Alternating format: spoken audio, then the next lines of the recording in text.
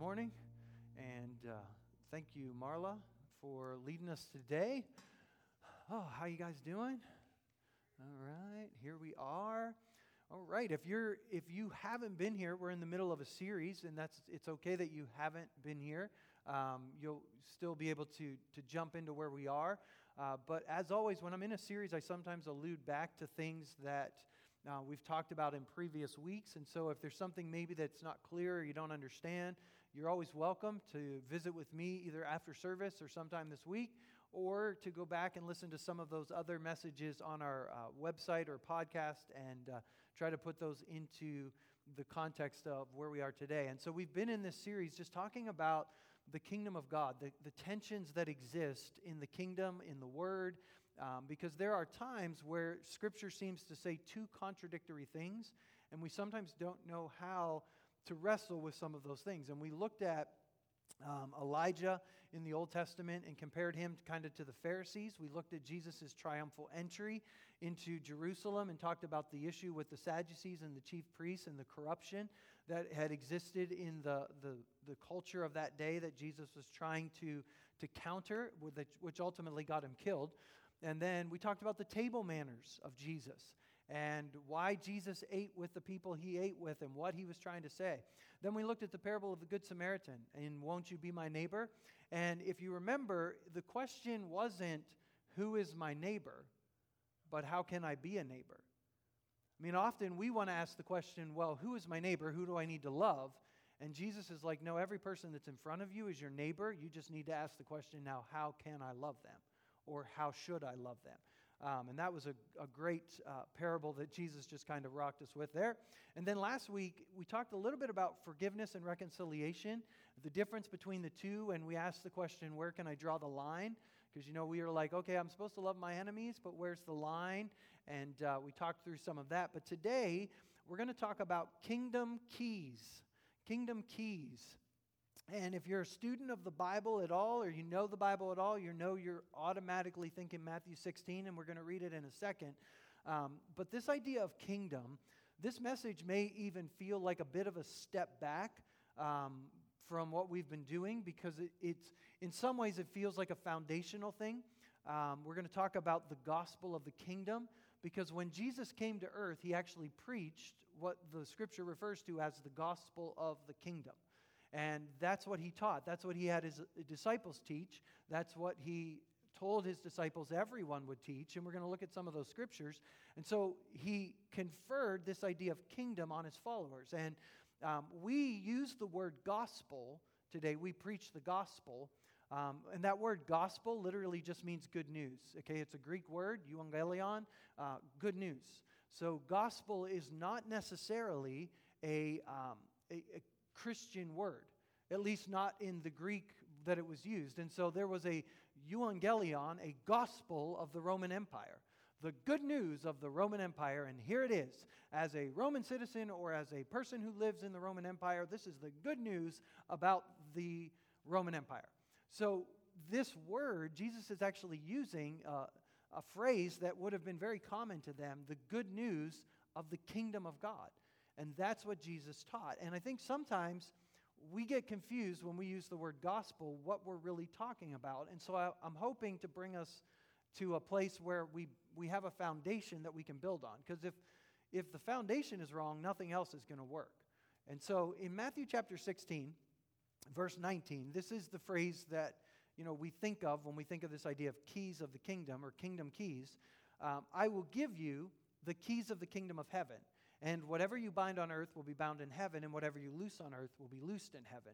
And this phrase, Jewish culture, again, this idea of binding and loosing would be them taking the words of God, the law, the Torah, and wrestling with it and coming to conclusions about how they should live as a people or how they should put God on display. And then they, based on this, here's the problem, based on these scriptures, okay, let's figure out, okay, now what do we do about the problem? And then it would be either bound up or it would be loosed. And the community would agree on it and they would live by it and God would hold them to it. And so Jesus is saying, I'm giving you the keys of the kingdom. I'm giving you the kingdom authority. And he had already done that some when he was with them on earth. But now as Jesus is coming to Jerusalem and he knows he's going to die and he knows what's going to take place, he's preparing his disciples for what comes next. And it's like, I'm giving you the keys. But how many of you know if we don't actually use the keys, then they're not really...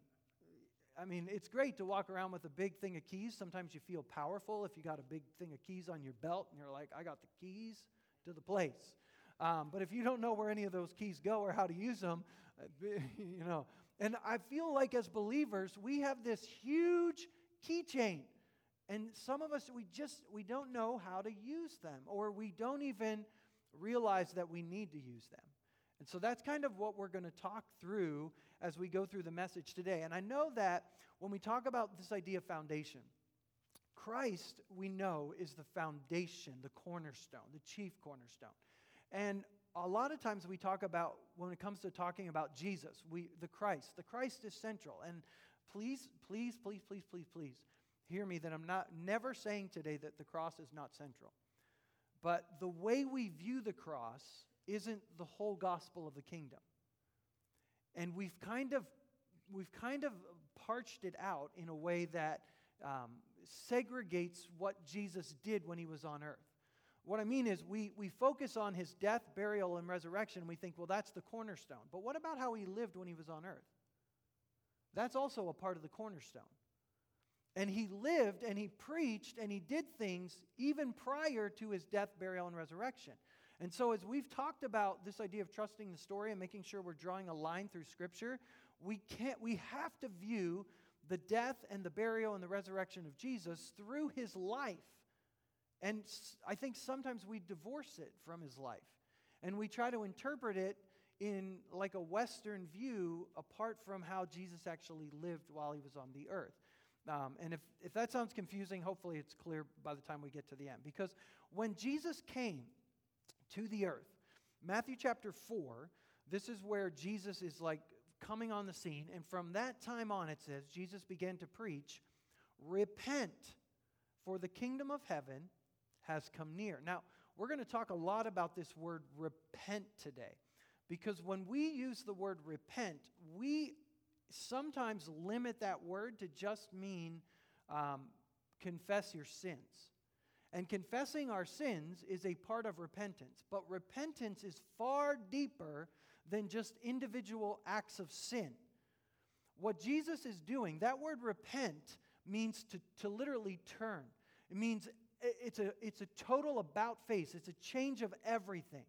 And when Jesus comes on the scene, he's saying everything about our lives is you've been living this direction, now turn around and live that direction. Because the kingdom is literally opposite of everything you've been doing as a human.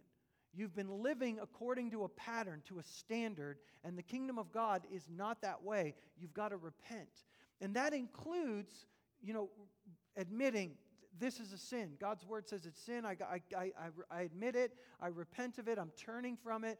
But it also involves things that maybe aren't sin. Thought patterns, behaviors, pursuits, dreams, goals. And some of those things can actually hinder the kingdom, and Jesus is actually telling us to turn away from them because the end of those is really death. But if you repent, if you turn around and follow me, then you're going to be in the kingdom. So then Jesus, in verse 23, went through Galilee, teaching in their synagogues, proclaiming the good news, the gospel of the kingdom. Everywhere he went, he proclaimed the good news of the kingdom. So what he's doing is saying, hey, here's the kingdom of God. It's coming on the scene. It's here. Just like they would have heard, the Roman Empire is here. Here's the benefits of the Roman Empire. Here's the ways, the culture of the Roman Empire. Jesus is saying, here's the culture of heaven. This is what it looks like. This is how it behaves. This is how it thinks. This is how it processes. This is the kingdom. I'm bringing you the good news of the kingdom. And healing every disease and sickness among the people. Well, why? Well, that's kingdom. Because in heaven, there's no sickness. In heaven, there's no disease. So what Jesus did was he just released heaven. But the kingdom of God is not just forgiveness of sins. The kingdom of God is not just power for miracles. The kingdom of God is not just how we treat people.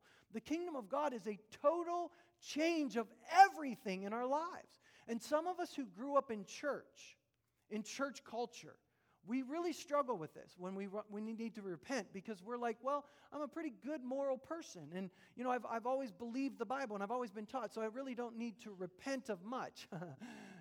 Everything. It's total.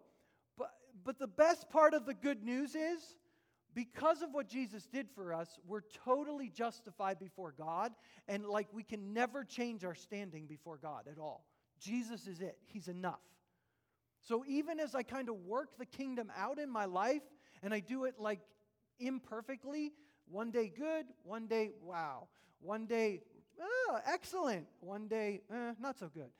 Even as I do that, in Christ, it's good news. It's done. So the pressure's off. I don't walk around with guilt being, oh man, I can't believe I keep doing this. No, there is no condemnation for those in Christ Jesus. This is why understanding the kingdom is so important, because there's so much in our lives that has to change. And some of us, we're so busy telling everybody else where they need to change, we're not letting the kingdom work all the way through our lives. That's actually what Jesus meant when he said, you're looking at the sin in your brother's eye. Well, actually, just work the kingdom into your own life, and then you're going to actually see better to help them. Because where you are, you're actually trying to help them in a way that's actually not helpful. It's unproductive. And I think, total opinion statement here, this is where the church is today. I mean, I know the world hates us, and we can say, well, Jesus said the world would hate us, but maybe, we haven't worked the kingdom into our lives as well as we should, and yet we've been telling them how to live, and the kingdom hasn't really taken root in us enough to help. And we're not seeing clearly. And maybe it's time to take a step back, make sure we're seeing clearly before we start poking people in the eye. Just a thought. And so Acts chapter 10. This is, okay, baptism in the Holy Spirit's happened, everything's there, and then Peter is teaching about Jesus, and he's telling Cornelius' house, this is how God anointed Jesus of Nazareth with the Holy Spirit and power, and he went around doing good and healing all who were under the power of the devil. Okay, well, why did he go around doing good and healing people? That's kingdom. Kingdom is just doing good. Kingdom is being the best worker you can be, because it's kingdom. You give your best. Well, I'm not giving my best. No one else is giving their best. That's not kingdom. Kingdom is you get the best me no matter what. Well, I don't feel like giving the best me. Well, this is kingdom. This is the culture of heaven. How do we know that? Because God gave his best. He demonstrated it for us. And anything less is not the kingdom. All right, so Matthew 10, Jesus tells his disciples, as you go, proclaim this message. The kingdom of heaven has come near. Heal the sick, raise the dead, cleanse those who have leprosy, drive out demons. Freely you've received, freely give. Kingdom. This is what Jesus taught. He even taught not just the 12 disciples to do this, but the 70 others. They're not apostles. They're just 70 other followers of Jesus. Jesus gives them the same command. Preach the kingdom. Preach the kingdom. Tell everyone the good news of the kingdom. This is important because in Matthew 24:14, when Jesus is about ready to go to, this is his final words with his disciples, he says this, the gospel of the kingdom will be preached in the whole world as a testimony to all nations, and the end will come. The gospel of the kingdom. Now, the death and burial and resurrection of Jesus is a part of that message, but it's not the whole message. And that sounds weird. That almost sounds like heresy in our eyes, but it's not. It's a central point. It's a key. So much hinges on it. It's access to the kingdom, but it's not the whole message of the kingdom, because when we make it the whole message of the kingdom, then we just start thinking, well, it's just about getting to heaven when I die. And then we start thinking about, well, it's just about making sure I don't sin. Well, it's not about making sure I don't sin. It's about just living in the kingdom now. And I worry sometimes that, when heaven comes to earth, Some of us aren't going to like it because we don't like to live in the kingdom now. What makes us think that something's going to change when Jesus shows up and we're going to see the kingdom? Like our call as believers is to start embracing kingdom lifestyle right now. And that means preferring others over ourselves. And we sometimes we don't like it. In Luke 24, Luke's version of the last moments of Jesus, he says, look at this. Repentance for the forgiveness of sins will be preached in his name to all nations. See, it's not just about repenting of a certain sin. It's about repentance that brings forgiveness of sins. It's about the acknowledgement that I got to turn completely.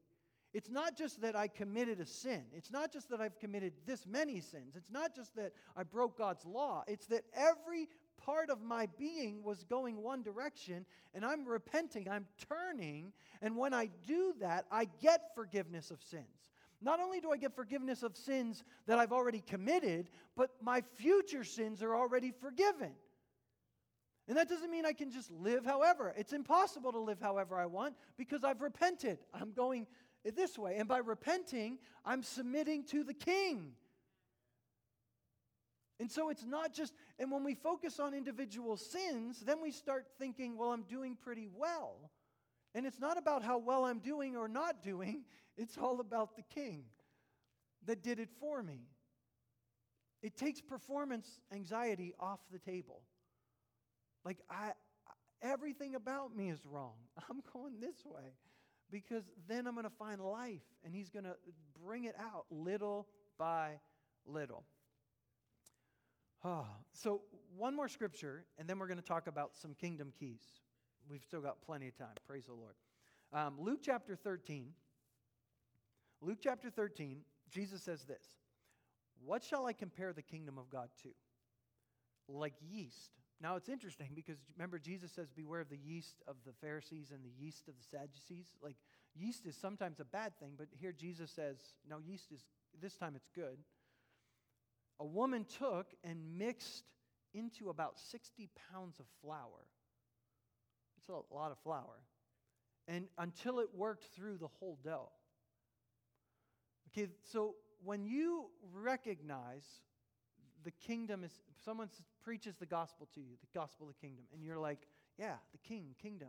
I'm submitting to the King, going that way, forgiveness of my sins. I totally, that way's wrong, going this way. That's the beginning. So you get a little yeast. And that thing has to be worked through all of the dough. Every part of my life. Everything. Everything. Every relationship. Every choice. Every decision. And it is going to take the rest of my life to work it into every part of my life. I'm never done. I'm never done.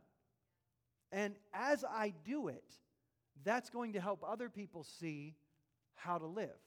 It's not just me telling them how to live, it's me showing them how to work the kingdom into my life.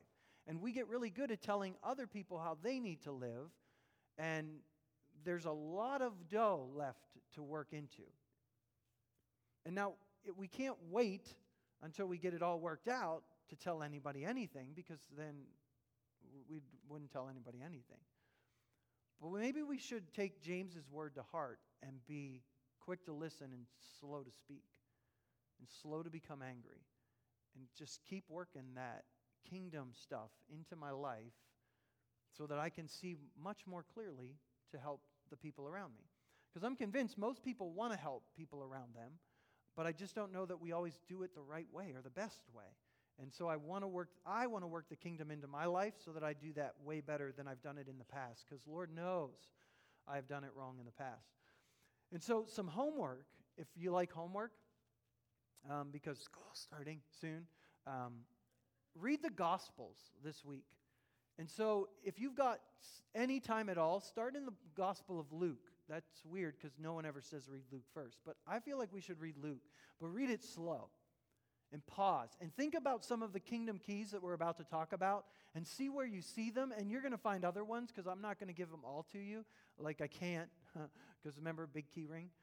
There's a lot of kingdom keys. And read it slow. If you're an overachiever and you can read Luke this week and Mark, Mark's a good one to go to next. If you got lots of time, Matthew. And if you're like, I'm bored, John. Okay, so Luke, Mark, Matthew, John. Read them slow, read them with other people, read them, at supper time, read a chapter, talk about it. And for 2 weeks, we're going to kind of wrestle with kingdom stuff here, and hopefully we'll wrestle with kingdom stuff as we read the gospel. So, here we go. Kingdom keys, however many we get through, we're going to get through. The first kingdom key, which I think comes from the life of Jesus, because, again, Jesus is the cornerstone, so it's not just his death and burial and resurrection, but also his life. And one of the things that we see early on in the life of Jesus is humility and submission. Humility and submission. Now, this is not a checklist, so don't go, oh, humility and submission, check. It's not a question of, am I humble or am I submitted? It's a question of where am I not humble and where am I not submitted? Okay? Every single one of us in this room needs humility in some part of our dough. Wherever it is. It could be just a relationship. It could be one area of our lives. But there's somewhere, guaranteed, everyone in the room, everyone online, the whole world, except Jesus, needs to work humility in our lives somewhere. And it's easy for us to see other people who need humility and not see where we need it. Humility and submission. In Luke chapter 2, verse 51, then Jesus went to Nazareth with them, Joseph and Mary, and he was obedient to them. That may not seem like a big deal, but he created them. And if he created them and he could be obedient to them, so can we. Kids, your parents aren't perfect, but you can be obedient to them. And I know there's always going to be an exception. What if they tell me to sin? Yes, of course. If they tell you to sin, don't do it. But that's not our problem. Our problem is we just don't like something. So if your boss tells you to do something, let's not just pick on the kids. You can obey your boss. Well, what if I think it's the wrong way to go? What if I think it's un-American? Do it anyway, because you're not American first, you're kingdom. I love America, love our rights, but we're not American first, we're kingdom first. And if my boss tells me to do something, I could do it. If it's not a sin and it doesn't violate my conscience, I do it. And if I don't want to do it, then I get fired and I go find another job and trust God's going to supply for me. That's kingdom. I know that's a minefield, but let's keep moving. Jesus grew in wisdom. Son of God grew in wisdom. You and I need to grow in wisdom. We need to grow in humility. We need to grow in submission. We need to grow in favor with God and man. And it's easy for us to say, well, the reason I'm not submitted to that person, or the reason I'm not humble toward that person is because that person has these flaws, and that person is doing this wrong, and that person... Jesus could have done all of that because he was the only perfect one that ever lived. And he didn't. He grew in it because he demonstrated for us what kingdom is like. And if the perfect Son of God could submit and grow in favor with God and man, so should you and I. Philippians chapter 2 reminds us, in our relationships with one another, have the same mindset as Christ Jesus, who in being in the very nature God, did not consider equality with God something to be used to his own advantage. Rather, he made himself nothing, taking the very nature of a servant, being made in human likeness, being found in appearance as a man, he humbled himself by becoming obedient to death, even death on a cross. That's kingdom. Laying down our lives for other people, laying down rights and privileges, laying down what I choose, my choice for someone else. That's kingdom. And I know we don't like it, but it's kingdom. It's kingdom. We have to learn to grow, working humility and submission into our lives in every way. I mean, I was raised in an Assembly of God church. In all of my life, I was taught, you submit yourself to the governing authorities as long as they don't tell you to sin. And for some reason, in our society today, I feel like we've shifted, where now we just don't submit to governing authorities if we don't agree with them. And quite honestly, I'm confused because I still think the Bible says I submit to people because submission doesn't even begin until we disagree. I mean, if I'm only submitted to you when we agree, that's not submission. That's me agreeing with you. But the moment there's disagreement, that's where we learn whether or not I'm submitted to you. And I do agree, there are times we have to disagree. We have to unsubmit because we're being told to sin. It's just not as much as we want to say it is.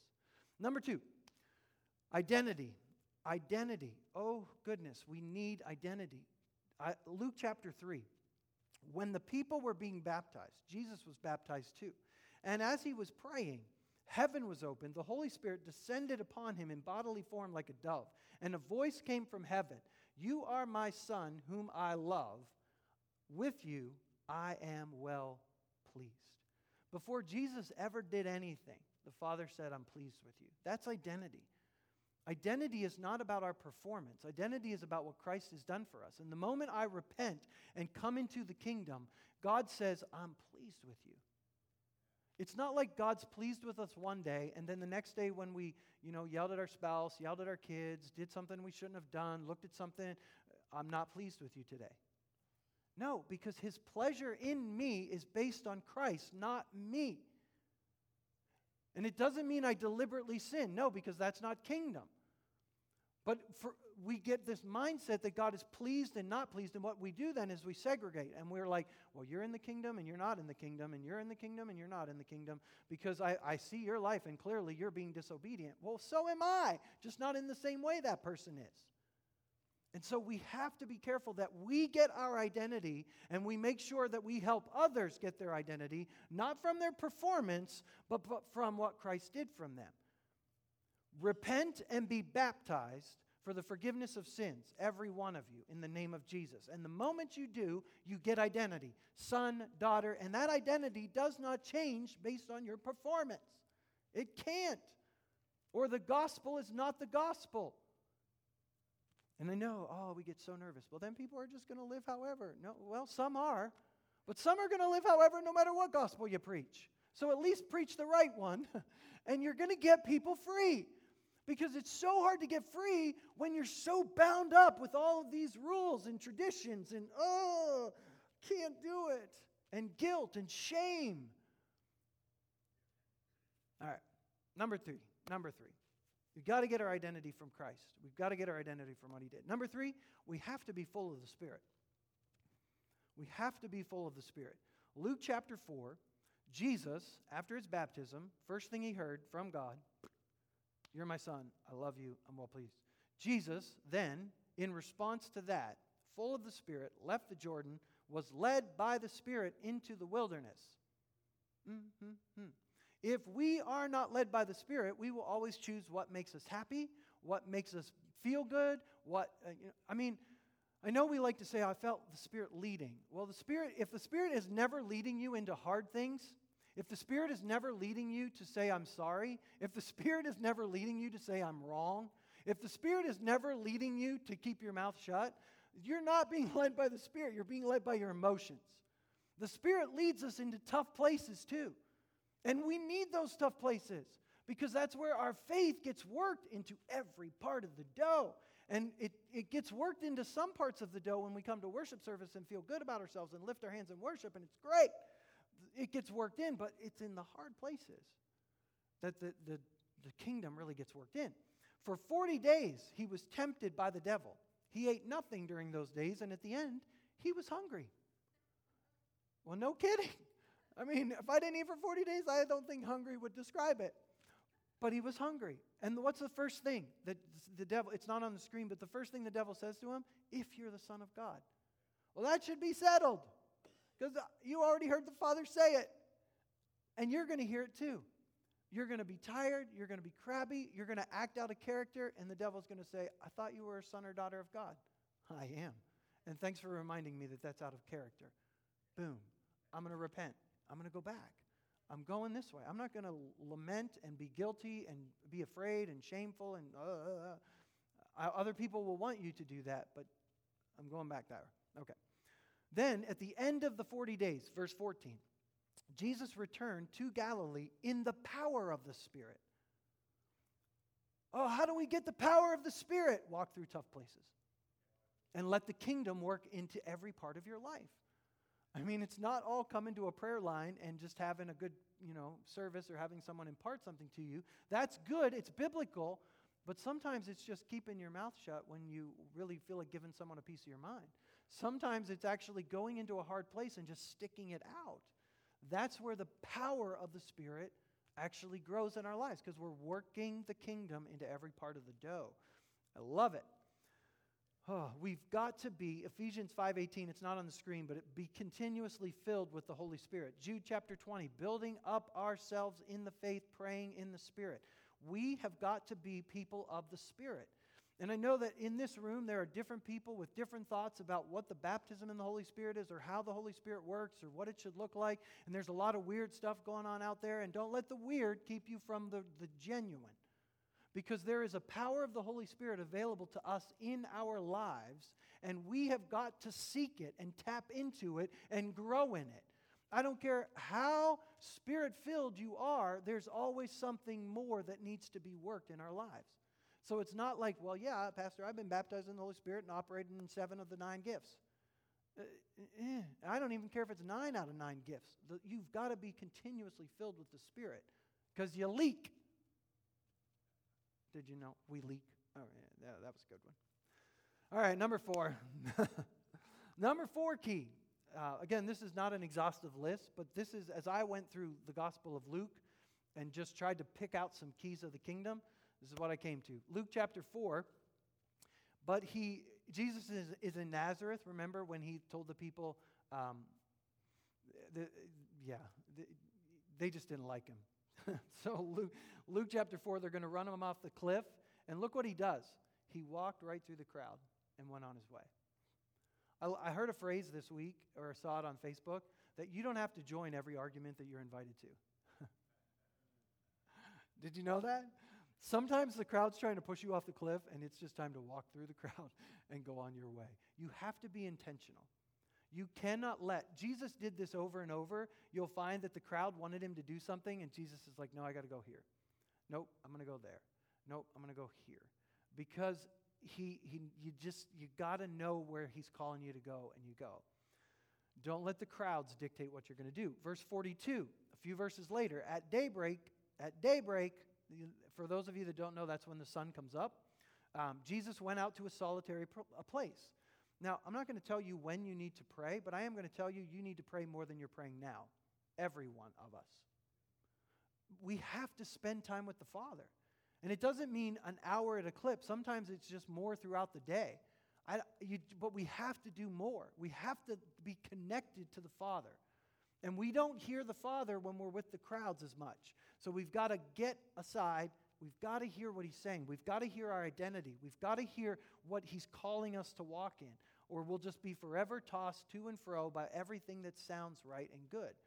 We've got to make sure we're being intentional. The people were looking for him, so they came where he was, and they tried to keep him from leaving. Jesus, don't leave. But he said, I must proclaim the good news of the kingdom of God to other towns also, because this is why I was sent. And he kept on preaching in the synagogues in Judea. Now, when it comes to being intentional, this isn't about being a lone ranger. Because one of them that I didn't put in here, but you could put in there, one of the keys of the kingdom is community. It's community. Even Jesus didn't do life alone. He picked 12 people to come around him and do life with. And actually, there were way more than 12. There was at least 70, probably up to 400, we find out later in the Gospel of Luke, that literally followed him wherever he went. Okay? So you can't do life as a lone ranger. And I know that we're like, well, other people just mess it up. But you need other people. Because without other people, I'm going to mess it up, and you're going to mess it up.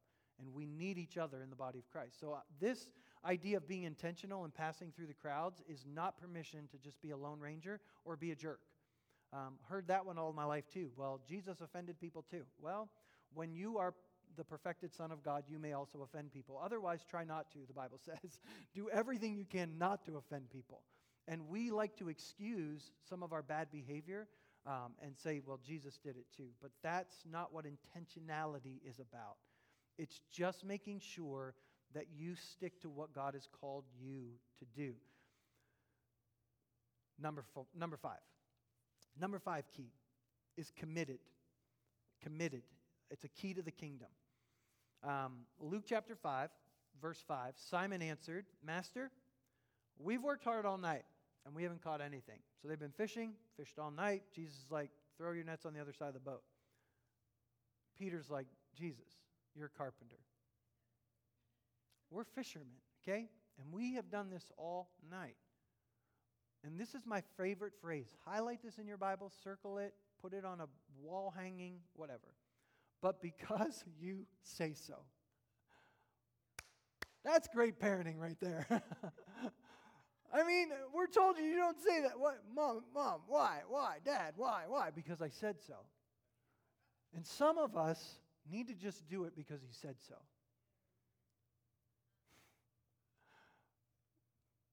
Why do I have to bless those who curse me? Because I said so. I'm like, I don't know. If you're going to be in the kingdom, there's going to be at least one moment every day where you're just going to have to do it because he said so.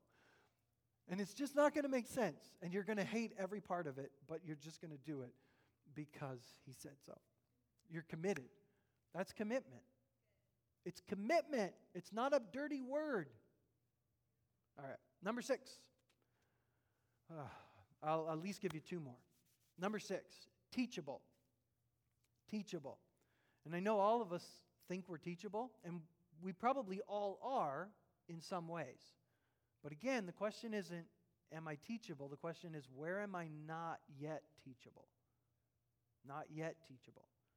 Luke chapter 5, the Pharisees and the teachers of the law who belonged to their sect complained to the disciples.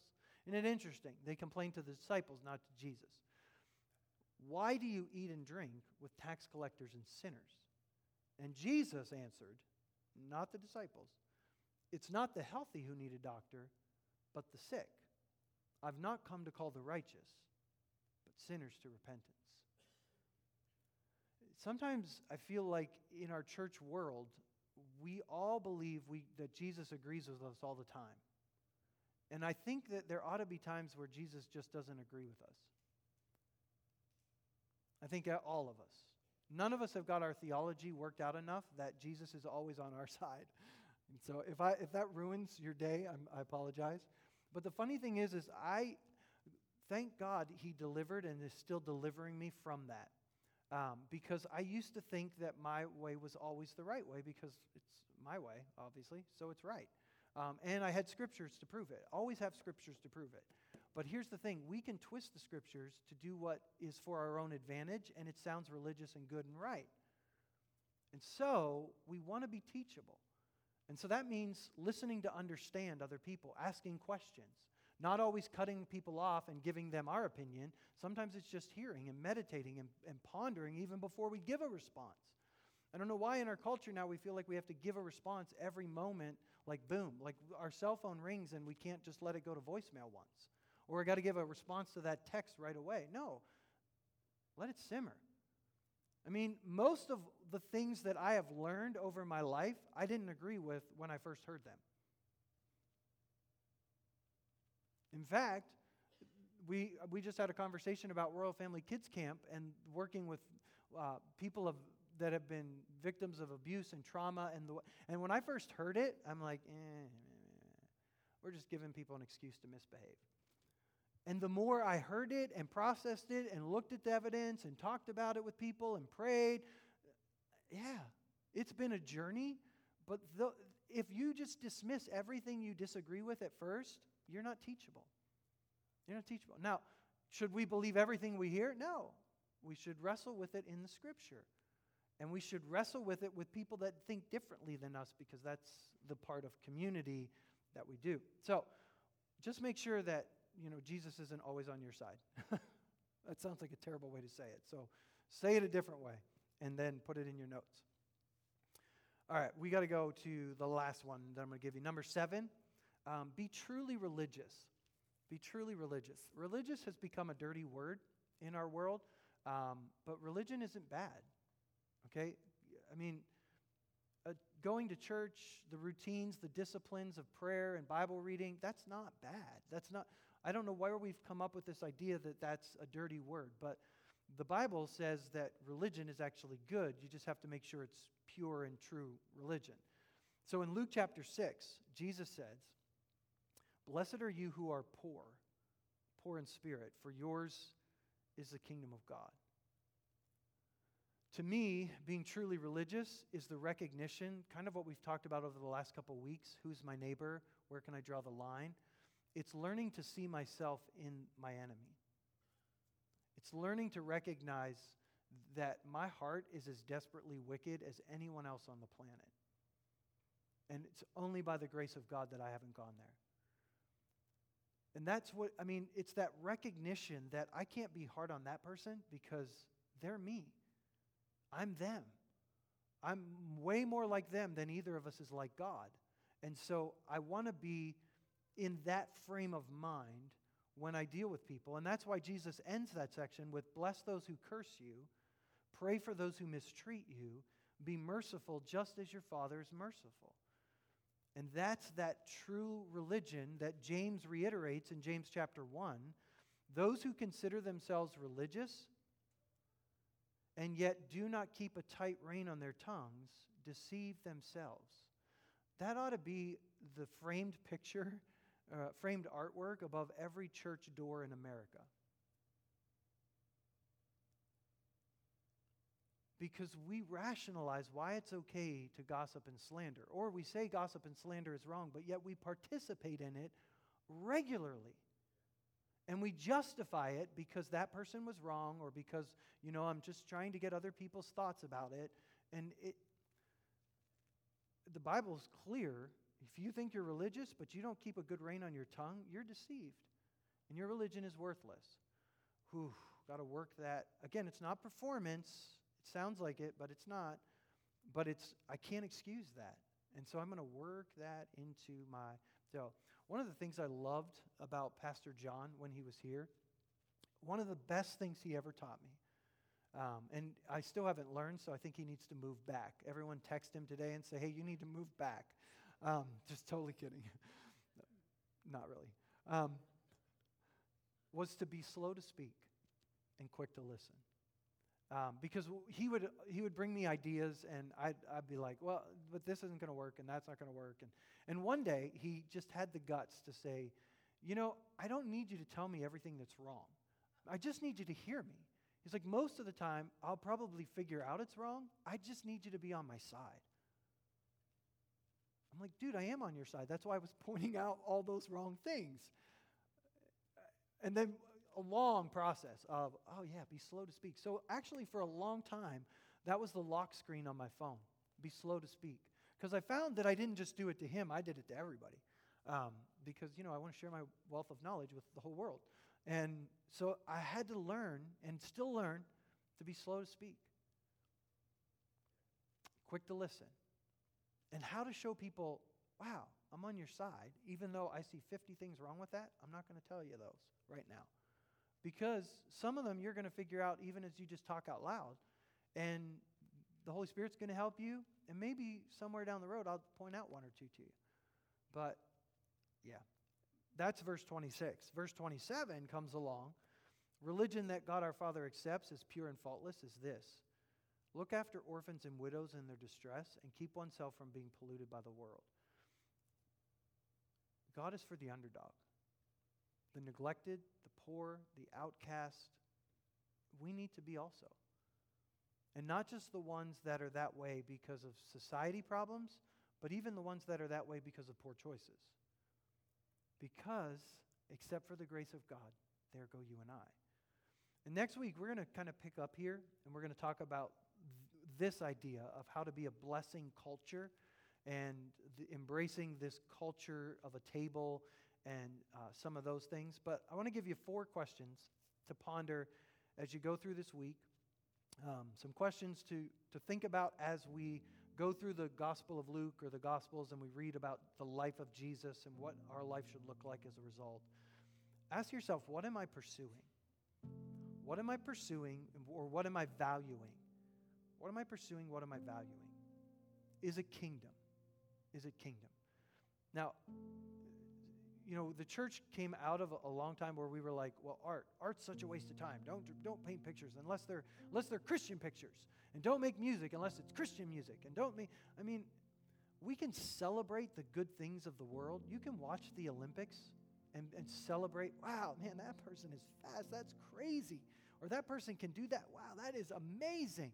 And you can celebrate people and value what they're doing. So don't just look at this from a legalistic, if it's not like church and it's not like, what am I valuing? Is it kingdom? How am I thinking and how am I acting? How am I thinking and how am I acting? Because a lot of times we pray one thing, but we think and act another way. So in other words, is humility really showing up in every relationship in my life? Is it showing up with my spouse? Is it showing up with my kids? Is it showing up with my coworkers, my boss, the people that are underneath me at work? Like, what? How am I thinking? How am I acting? Don't even entertain the thought that guy is so lazy. When is he ever going to get his act together? Ooh, bam. Don't even let that be the thought. God, give me your thoughts for that guy. Anybody can look at him and see he's lazy, but that's not what you see. What do you see? What do I need to speak to bring out life? And then number 3 goes right along with that. How do I treat others? How am I treating others? If you want to really be brave, ask other people how you're treating others. Because if I answer this question, how am I treating others? Pretty good. But if you find people that, like Pastor John, that will really tell you how you're doing, man, that's gold. That is gold. If you have no one in your life that tells you, hey, you're being a jerk right now, you don't have any friends. Because that kind of stuff is gold there. And then where's my trust level? Where's my trust level? Am I really trusting God for the salvation of my family, or am I trying to manipulate things and, am I trusting God to work out things, or am I trying to help God? Am I letting the crowd, because the crowd dictating our response, Jesus didn't even preach to the people after that. It's like Facebook. They were all trying to push him off the cliff, and Jesus just walked away. I don't have to fix everybody. I just have to preach the kingdom. I just have to keep releasing kingdom. And the next time I see those people from Nazareth, I'm going to wash their feet. I'm going to love them. I'm going to stop if they're in a ditch. Yep, I'm going to still treat them the way I need to treat them, because that's kingdom. So where's my trust level? So things to wrestle with as we go through this week. So, Father, thank you. Thank you for your love. Man, thank you that you loved us when we were your enemies. Who does that? Who does that? Man, your love is so powerful, because you took people who were your enemies, people who got it all wrong, people who hated you, people who were just really not good for anything. Man, and you brought life to us. Your love is so amazing. And God, I thank you for the identity that you've given us as sons and daughters, that as we recognize the kingdom of God, as we recognize what you've done for us, as we repent, as we acknowledge our own sin and shortcomings and failures and propensity to just rationalize and reason why we should do things or not do things. And man, you just set our feet on that solid rock. But God, help us not to be complacent. Help us to continue to work the kingdom, that yeast, into every part of our dough. And this week, as we read through the Gospels, as we wrestle with these questions, God, as we just process these things together as a body, together as families, God, even as individuals. Holy Spirit, show us where the kingdom needs to get worked in a different way, in a fuller way in our lives. Because we want to see your kingdom in our city.